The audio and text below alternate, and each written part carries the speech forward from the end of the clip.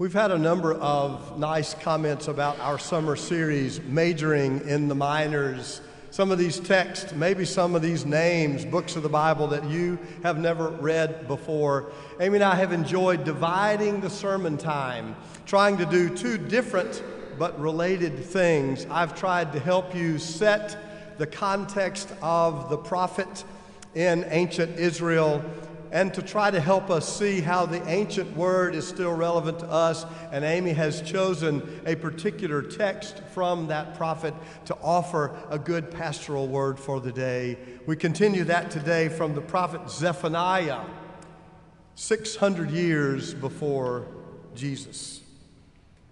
So hear these words as an introduction to that prophet. The Baptist Joint Committee for Religious Liberty is an 88-year-old Baptist organization working in our nation's capital. The BJC focuses on religion in the public square, advocating for the causes and cases that intersect our historic Baptist commitments to soul freedom, religious liberty, the separation of church and state.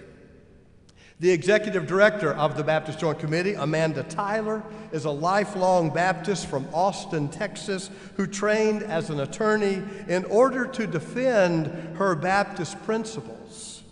She and the BJC have devoted considerable effort since 2019 to Christian nationalism, combating, fighting, calling attention to Christian nationalism, which took center stage during the January 6th insurrection. Tyler calls this distortion of American Christianity the greatest threat American democracy faces today. Now understand that Christian nationalism is not just Christian people trying to be patriotic. It is an ideology that begins with the dangerous lie that the nation was founded as a Christian nation. Now, it's amazing that such disinformation could gain any ground in an educated country. The words are in black and white. The history is clear. Freedom of religion also means freedom from religion. The government shall not establish nor prohibit the free exercise of religion. The words from the Treaty of Tripoli, signed in 1796 by President John Adams, make this about as clear as possible. The treaty begins, "The government of the United States of America is not in any sense founded on the Christian religion." Case closed. The very impetus for the voyage that brought our dissident pilgrim forebears to Plymouth, Massachusetts in 1620 was the explicit desire to escape an established church. The merger of church and state they were experiencing in England. That arrangement was as bad for Baptists as for non-Christians.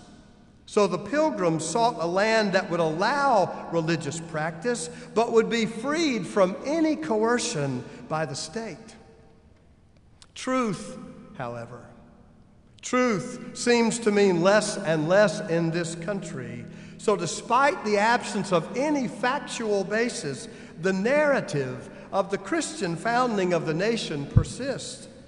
For large swaths of the country, just say it loudly enough and keep on repeating it, and it becomes truth, no matter how much it lacks fact. Baptists ought to be the first to insist on and celebrate that freedom that our unique freedom of religion allows. But there are members of Congress today who have co-opted the criticism and are now selling T-shirts on their websites proclaiming proud Christian nationalists. Folks, we live in perilous times. Truth is at risk. From that foundation, Christian nationalism continues to merge religion and politics, militarism and economics.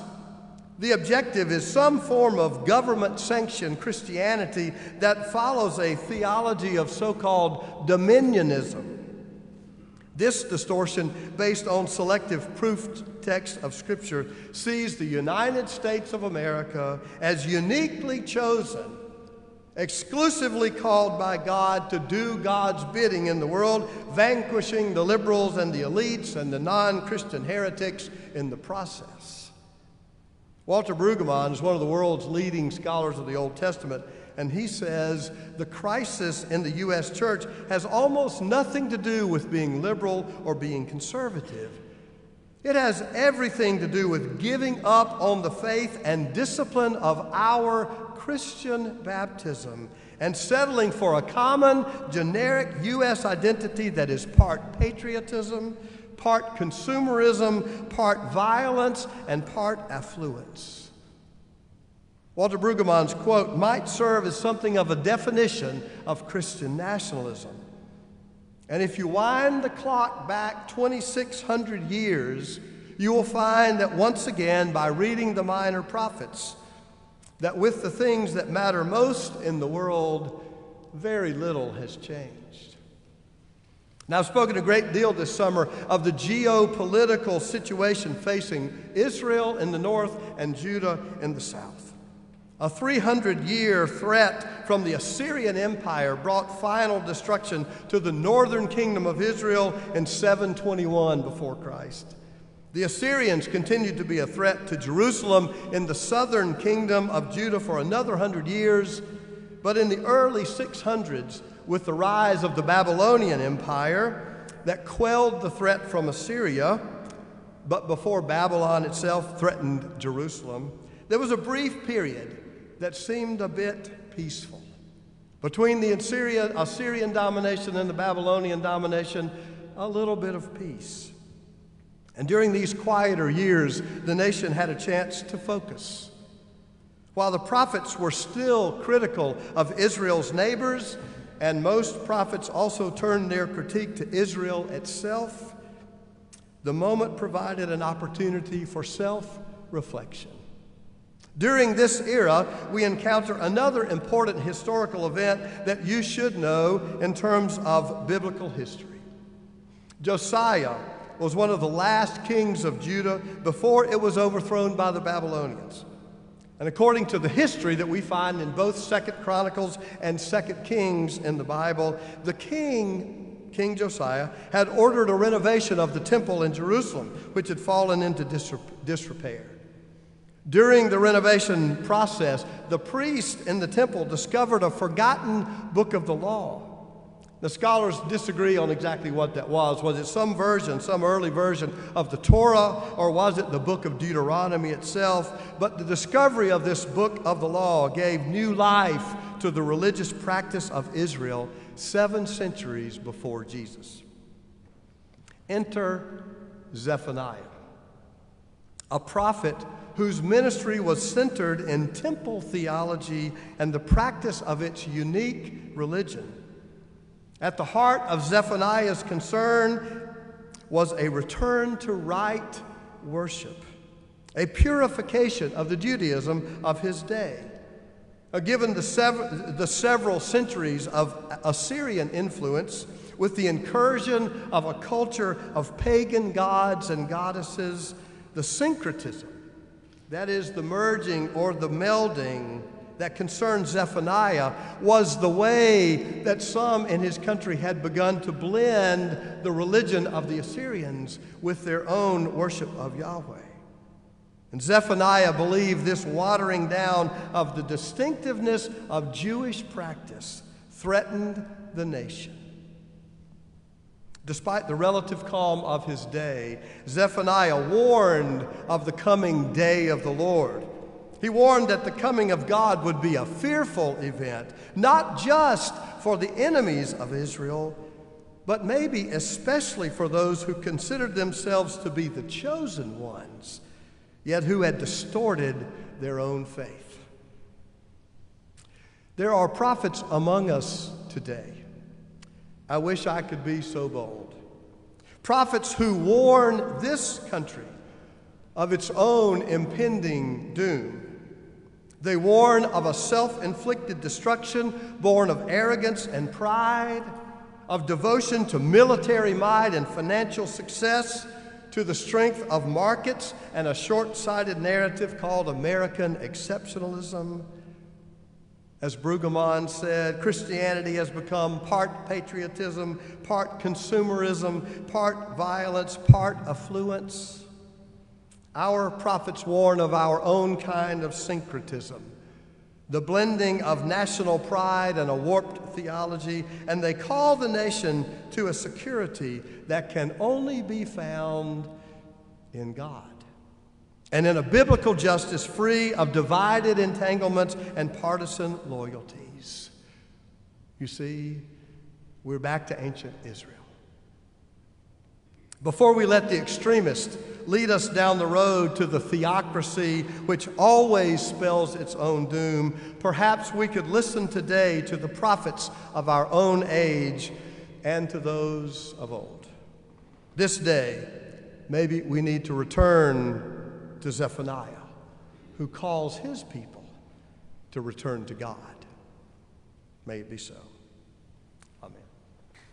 I had lunch last week with the late Bob Richardson's brother, Paul. We were in Birmingham, Alabama with Paul before we moved to Charlotte, and we knew of the Richardson crew, 3 brothers, all in ministry in one form or another. So when we came to Park Road, we immediately connected with Bob, having known his brother Paul in Birmingham.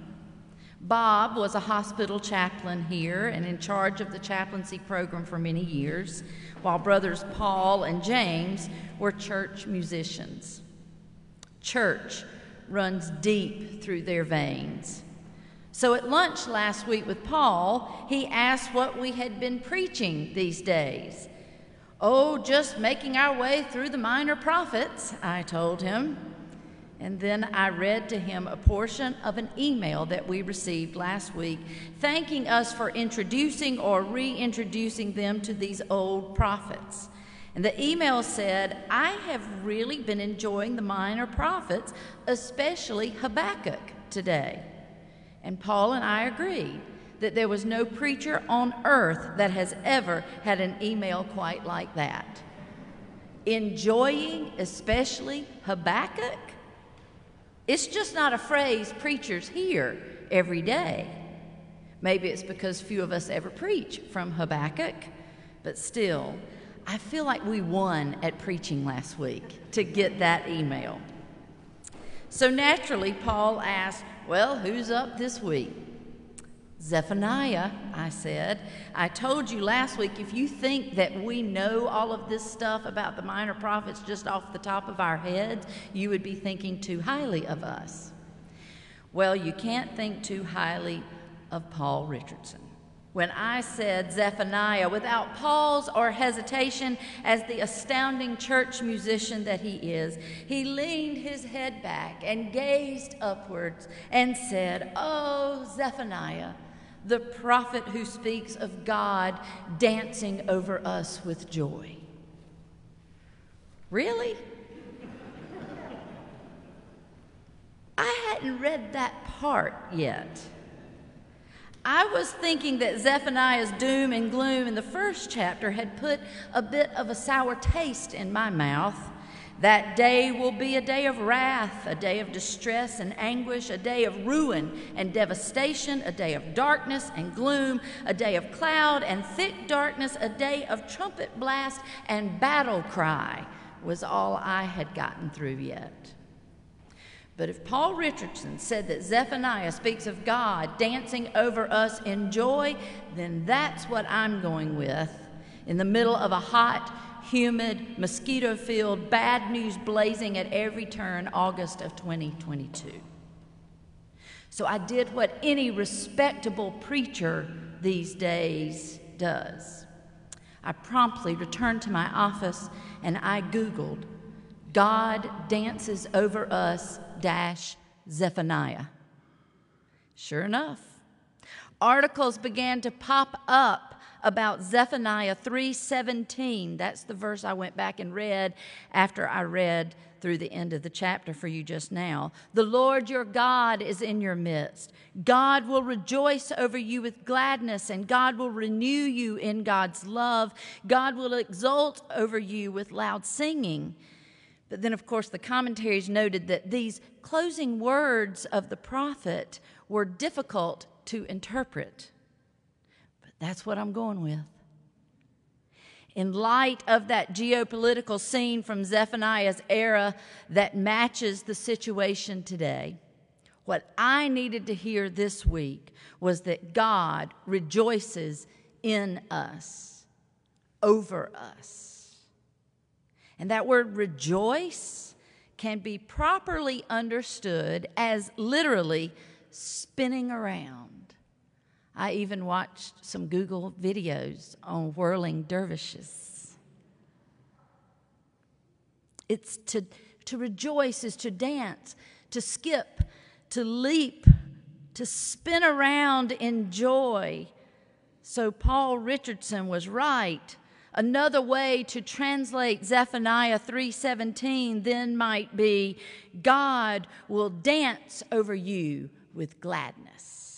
And God will spin over you and leap all around you and skip circles around you while singing loudly over you. We need that good word and that powerful image right about now, I think. When we are covered over with worry, when we are full of despair, when all we hear is bad news, when gloom and doom seem to be the outlook then and now, I'm thankful that Zephaniah ends with this image of a dancing God that is singing over us. If you've ever wondered why we worship, I think we do this right here, right now, every week in response to a God that dances and sings over us. Russ mentioned that someone recently asked if God requires or desires our worship and praise. And if so, then isn't that fairly egocentric of God? As a matter of fact, it seems very ungodlike to need this kind of attention from us, which is a good question. But perhaps our worship isn't a fulfilling of a requirement as much as responding in kind to a God that lavishes us with praise, a God that loves us so intensely as to dance and spin and sing and twirl and leap and skip all around us and all over us. The only response to that seems to me to be to return the favor. Now, I will tell you, nobody is more thankful to Bob for getting us through this musical time. Every week, we have to find an organist until Eon gets here from New Zealand. We thought he was coming in March. We thought he was coming in April. We thought he was coming in May. Surely he'd be here by June, but let's put him off till July because he'll be here by then, and then it's going to be October. And so Bob just sees us through and finds a way and makes a path. And so we met our organist today. Well, I met our organist today. Did you hear the way he played this morning? As if I told him to spice it up a little bit. I did not. I was just grateful to have a warm body sitting at that bench. And we get to the end of that first hymn, and Dan and I looked at each other, and I said, I'm digging that. Because it fits today. Making music dance in this room that we might be filled with joy as we leave this place and go back out there into a world that's not filled with joy. It's one of the reasons we come here together, right here, right now, every week. Have you noticed that one of the first formative stages of development, the cue for that for an infant, is when you smile at the infant and the baby smiles right back at you? And if you grin long enough, when that recognition comes on their face that you are smiling, The proper response at a certain age is for them to smile right back at you. When we walk in our back door each day, we are greeted by our dog with an exuberance that exclaims, "I am so thrilled to see you. I thought you had left me forever, and I'd almost even forgotten about you. You've been gone so long since first thing this morning, but here you are, and I couldn't be more thrilled." And it's only right that you put your things down and pet the dog and say in dog talk right back, "Hey girl, hey girl, hey girl, hey girl." It's the natural response. Someone reaches out a hand, and the natural response is to shake it, even though COVID has made us a little scared of that. So the pound has returned in mighty force, and the natural response is to respond with a pound or a high five. The natural response is to fist bump. And that is why we worship. Because when God rejoices in us and dances over us with singing, we return the favor and praise God, rejoice in God, dance with God. Now, it's difficult for us to accept this about God, that we could be the recipients of such love, such joy, such dancing and singing. Are we actually worthy of such? Yes. Yes, we are. Yes, you are. In all of the ways that we wish we could be more of who God created us to be, God dances over us. Even in all of our self-doubt, even in all the places we have tried to change and can't, God rejoices over you in dancing. Even when we get it wrong, God rejoices over us in dancing. The New Interpreter's Bible notes that joy is the key to unlocking the message of God to Israel, to the nations, and to all of us today. The promise expressed here is that all nations, along with God's elect, will with one voice call on the divine name. The heavy sentence of judgment has been commuted, thereby making way for a future that is different from the past. Now, there are a lot of religious folks and a lot of folks in general that don't like it when the sentence of judgment is commuted. We would rather everyone get what's coming to them with some good old hellfire and brimstone preaching. But even the hellfire and brimstone preaching of Zephaniah ends with God rejoicing and dancing and singing over us. Perhaps we gather in worship to dance with God a little bit, in order to just get enough energy and goodness infused in us to go back out there singing a new song and dancing a new dance that brings hope and joy and healing into a world that will likely always have a large measure of doom and gloom. God is worthy of praise because we're just responding in kind, because God has said that we are worthy of praise, and they are worthy of praise. So get your dancing shoes on. Warm up your voice and sing a little. Rejoice in the Lord, because you can be sure of this: God rejoices in you. In you. Look at you. God rejoices, dances, spins, twirls, leaps, and skips over you. May it be so. Amen.